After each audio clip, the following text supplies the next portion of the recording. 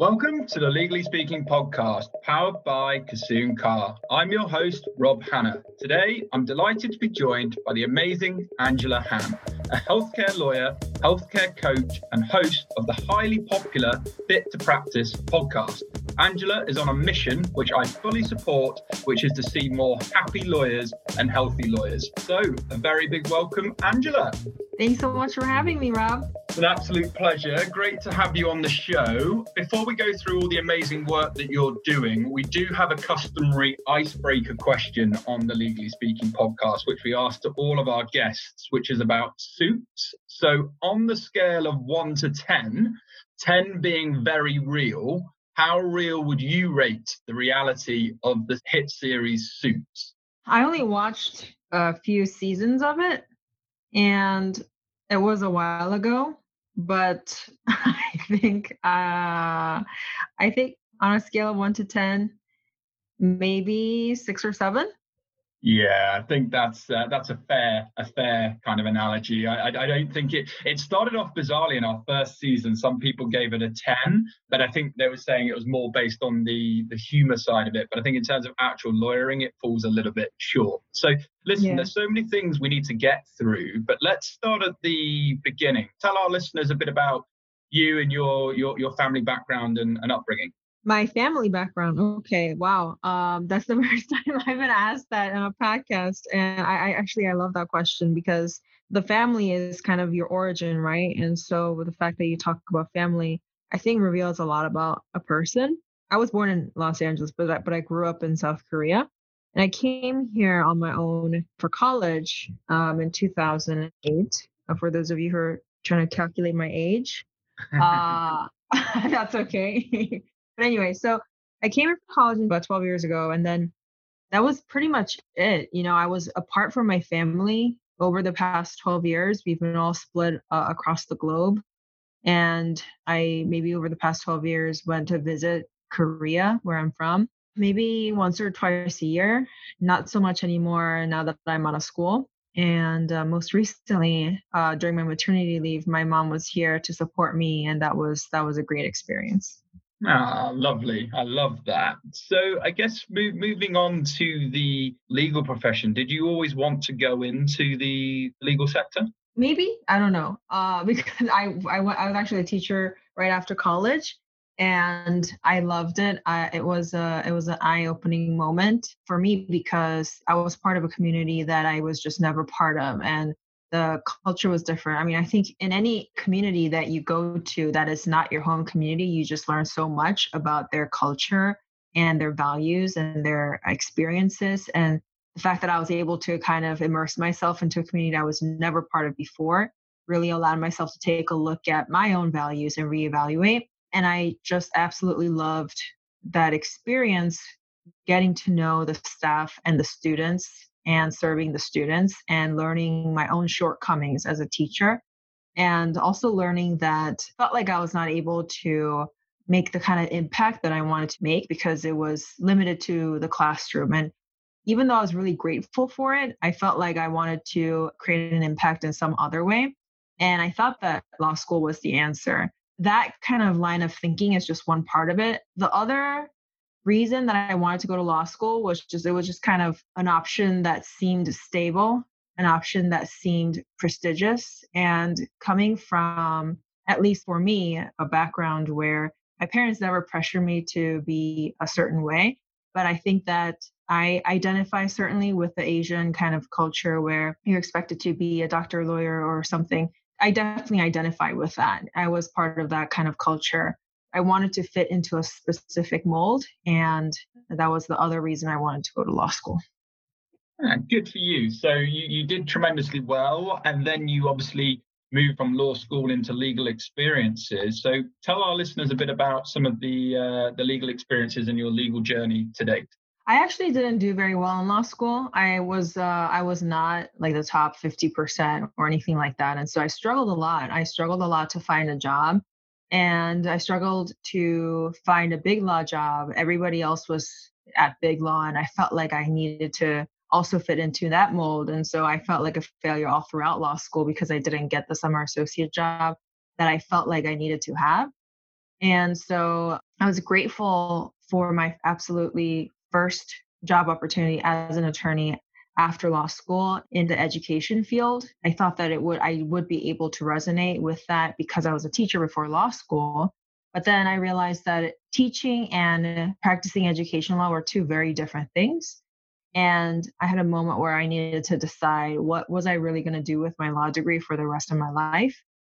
And I was watching this YouTube video about how to find your passion. And it was saying something about identifying your pain, your biggest pain. That kind of clicked with me because I had an opportunity to reflect on my biggest pain, which was my health journey.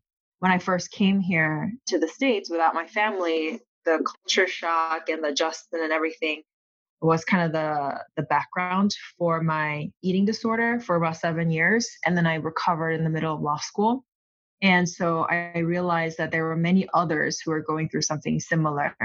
And so I decided I'm going to dedicate my everything to health and wellness and healthcare.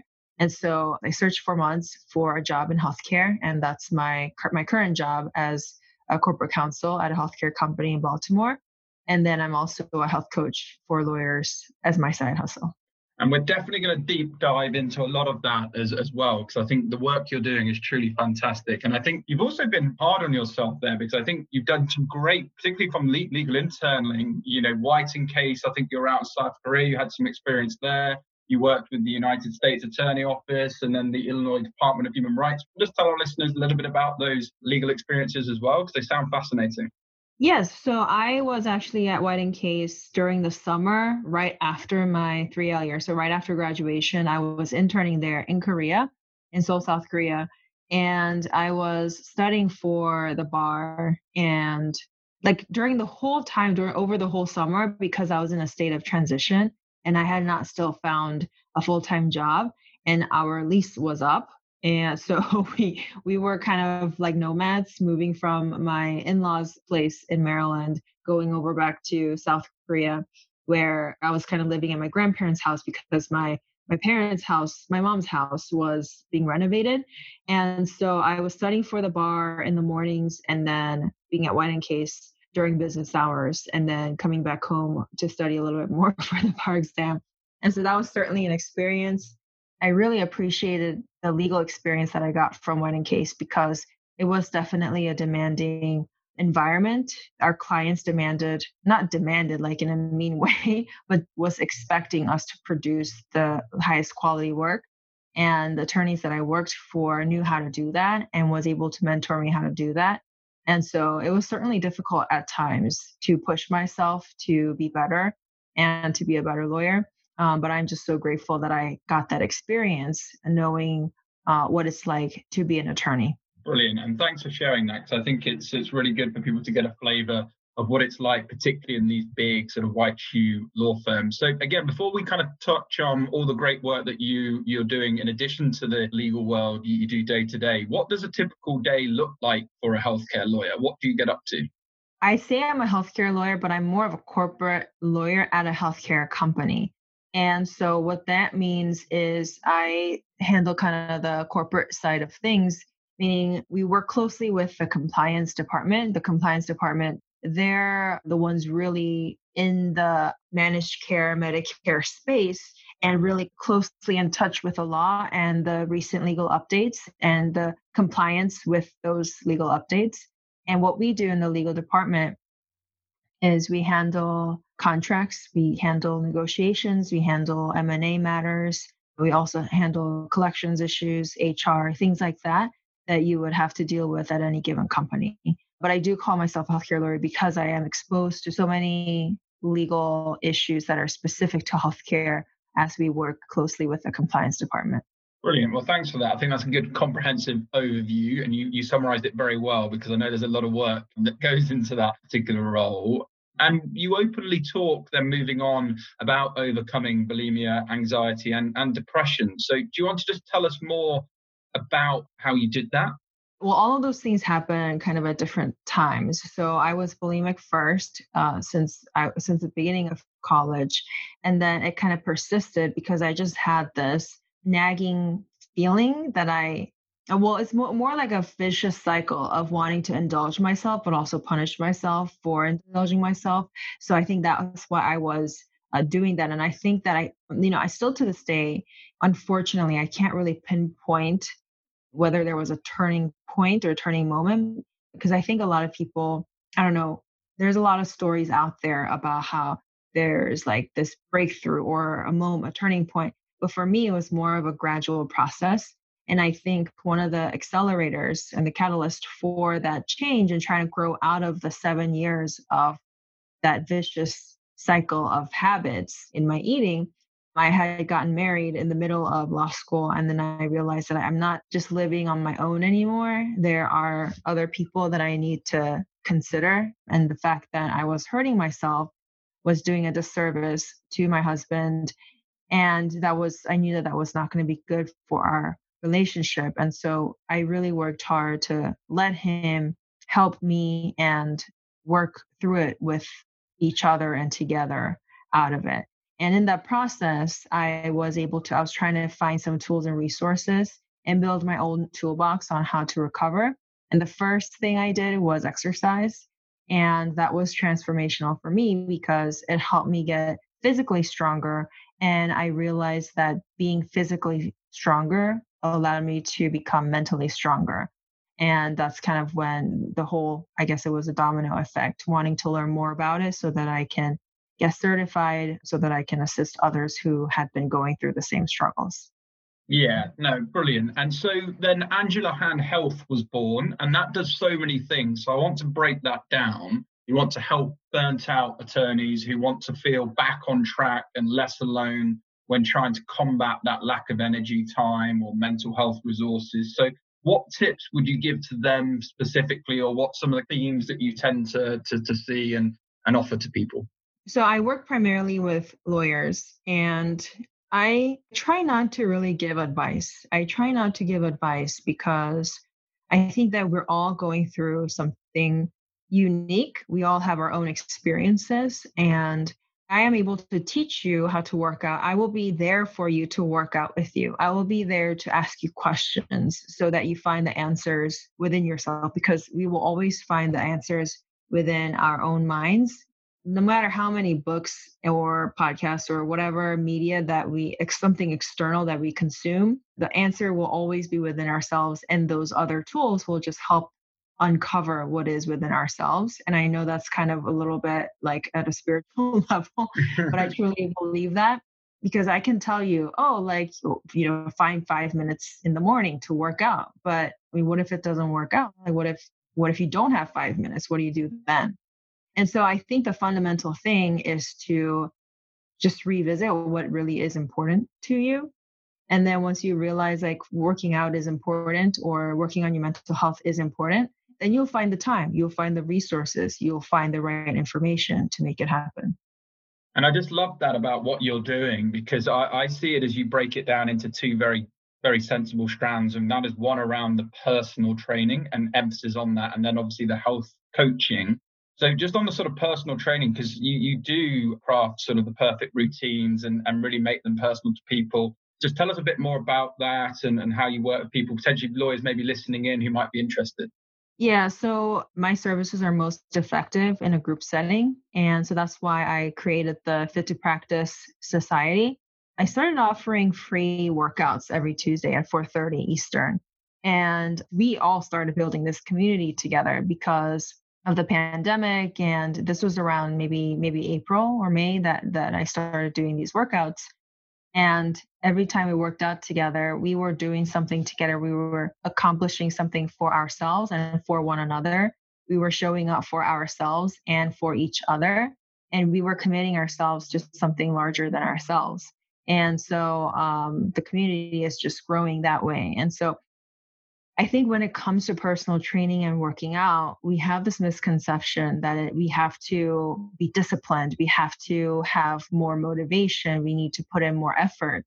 But really, people who are most effective at whatever they do, they find the easiest way to do it. And I think the easiest way to do workouts and find a healthier lifestyle is to find other people who are committed to the same thing, and it just becomes effortless.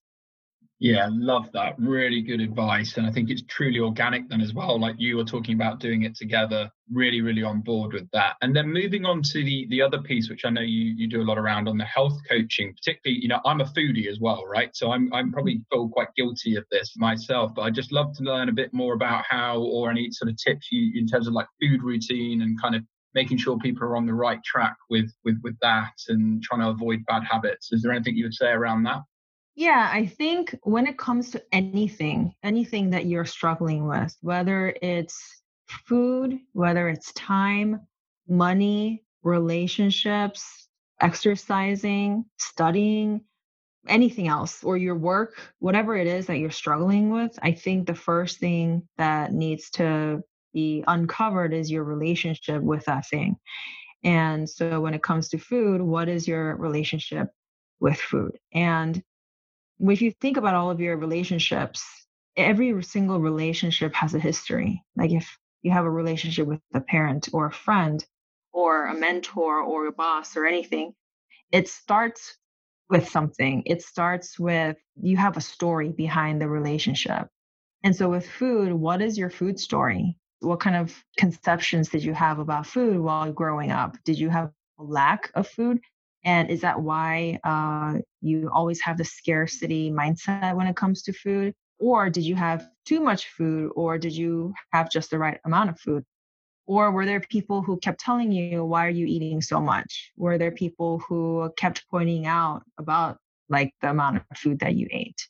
And so I think when you take the time to uncover and discover the history of your relationship with food, you'll be able to notice where it kind of went wrong, where it kind of went in the direction that you didn't really want it to. And once you're able to pinpoint and troubleshoot those turning points, then you're able to kind of undo that and say, you know what, like I'm able to address that issue. I don't care about the opinion of that person. I think I'm able to create my own opinions for myself and transform my relationship with food. Brilliant. Again, I'm just loving that. I think that's really, really good insights there. So thanks so much once again, Angela. And then I guess one of the other things we should talk about, which I'm a big fan of as well, is your Fit to Practice podcast. You've had some amazing guests on there since you've been going. But for those perhaps new to the Fit to Practice podcast, do you want to tell us more about it? Sure, it was actually not my idea. I didn't know. Like about over a year ago, I was talking to who is now my podcast editor. What I don't know what to do to reach my audience and serve my audience. Where do I post? How do I post? Things like that. And he says start a podcast, and I told him I'll think about it because I don't really know what that involves. I don't know. So, and he just kept pushing me. He's like, just start it. Start it. I'll help you. I'll help you build this. I'll help you do it. And I just kind of got started. I reached out to a Facebook group of attorneys. I asked them if anybody wants to be in my brand spanking new podcast, and a bunch of people share their stories. And I was just so inspired by their journeys and being so vulnerable about their own health journey, and made me realize that I was definitely not the only one who had my own health struggles. And then I was just kind of able to build a community from there too. And so every week I interview an attorney or anybody who is able to advise lawyers on their health about their mental, physical, and professional health. And so it's very broad, it's very general. And I think rightfully so, because everything that we do, I think always ends up influencing our health somehow. Yeah, and I would really encourage, particularly some of our listeners, to check it out because it has been truly amazing. Some of the guests that you've had on, just in terms of the sheer brutal honesty. And I think the authentic nature of what's been shared has been really, really great. I mean, from your mind, has there been anything that you've kind of seen from doing the podcast that's kind of a recurring theme? I appreciate everyone's unique, but is there any themes that you've seen that, you maybe would share with our listeners? Yeah, I always ask this question, what does it mean to be fit to practice at the end of the podcast? And the reason I ask that question is I don't know what it's like in any other country, but in the US, we have a character and fitness part of the bar exam where we put in our history for like the past 10 years or whatever. And then all of our references attest to our character and fitness to practice the law. And so we have to pass the bar in order to be fit to practice law. And so it's kind of like a play on words, like a pun, because it's, fitness to practice the law and also physical and mental fitness. And so when I asked this question, not a single attorney has said that you need to know the letter of the law. You need to have a high score on the bar exam.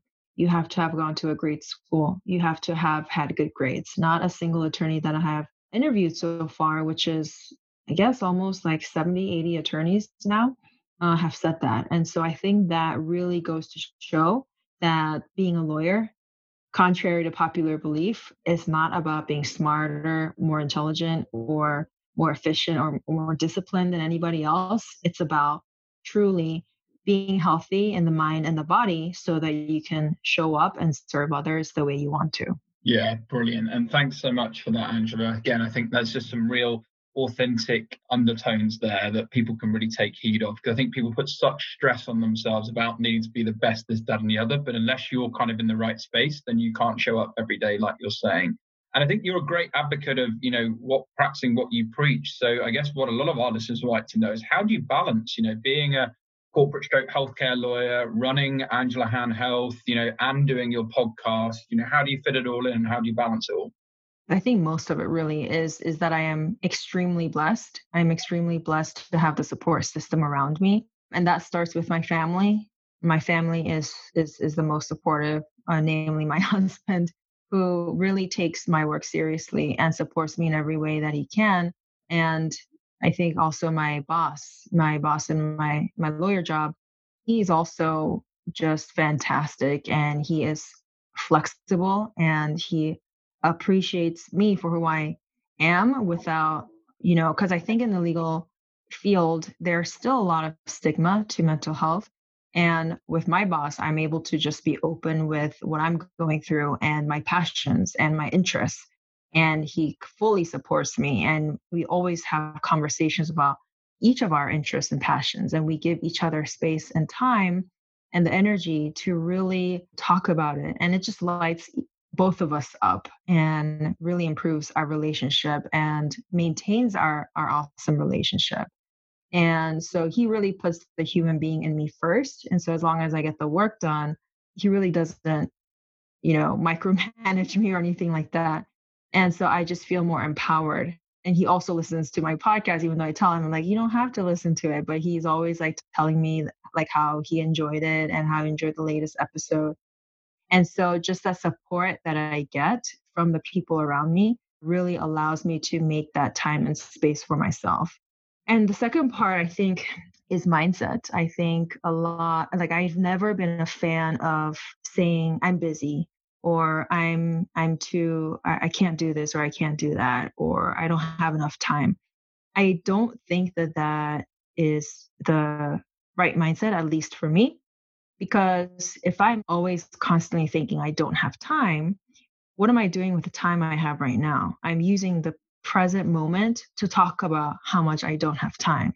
And all the while, the current time that I have at this very moment is just passing away. And so I think, in my opinion, at least I was able to create time for myself by changing my mindset about trying to really live in the moment and appreciate the circumstances that I'm in right now and to leverage those circumstances in my favor by telling myself I have time and this is what I decide to commit to at this very moment. Yeah, and again, just really, really great insights there, Angela. And what I really liked is I think I saw earlier in the week that you did a lovely post with regards to your boss about just how supportive he has been. And it's true today. I mean, obviously, a large part of what we do at Kassoon Car is, helping people with legal careers, legal moves. And it's time and time again, people don't leave jobs, they leave toxic environments or poor leadership. And so it's great when you find an environment where you feel comfortable and mental health is encouraged and talked about, because I think it only kind of puts a more positive outlook and it's a win-win for everyone. So I really enjoyed listening and hearing you talk through that, particularly as I resonated with that particular post on LinkedIn. Yeah, thank you. And just as we look to sort of wrap up, Angela, what tips would you give to your younger self? I mean, you had a fabulous career. And like you said, it's not always been straightforward and you've had some ups and downs yourself. But what tips would you give to your younger self? I would tell myself that I get to decide whether I have a good life or not. I thank you for telling me that I have a fabulous career, but I didn't think that when I was first kind of looking for jobs and trying to find my footing in the legal profession. And I was like kind of ashamed of my path because it was just so different from everybody else. But I think that people started telling me that I was having a good career and a good kind of lifestyle only after I decided that was the case for myself. And when I told myself I have a fantastic job, I have a fantastic career, I have a fantastic lifestyle, that affected the way I showed up every day. And then I was able to really convince myself. And then that just showed as fact, it just presented as fact to other people. And so then that was kind of just established, not just for myself, but the people around me. And when that happens, you just attract your tribe and then you connect with the people who share your values. And so I think we all have so much to offer, and you will only be able to offer all of the amazing things that you have to offer when you decide that you have a lot to offer. But until then, it's going to be extremely difficult.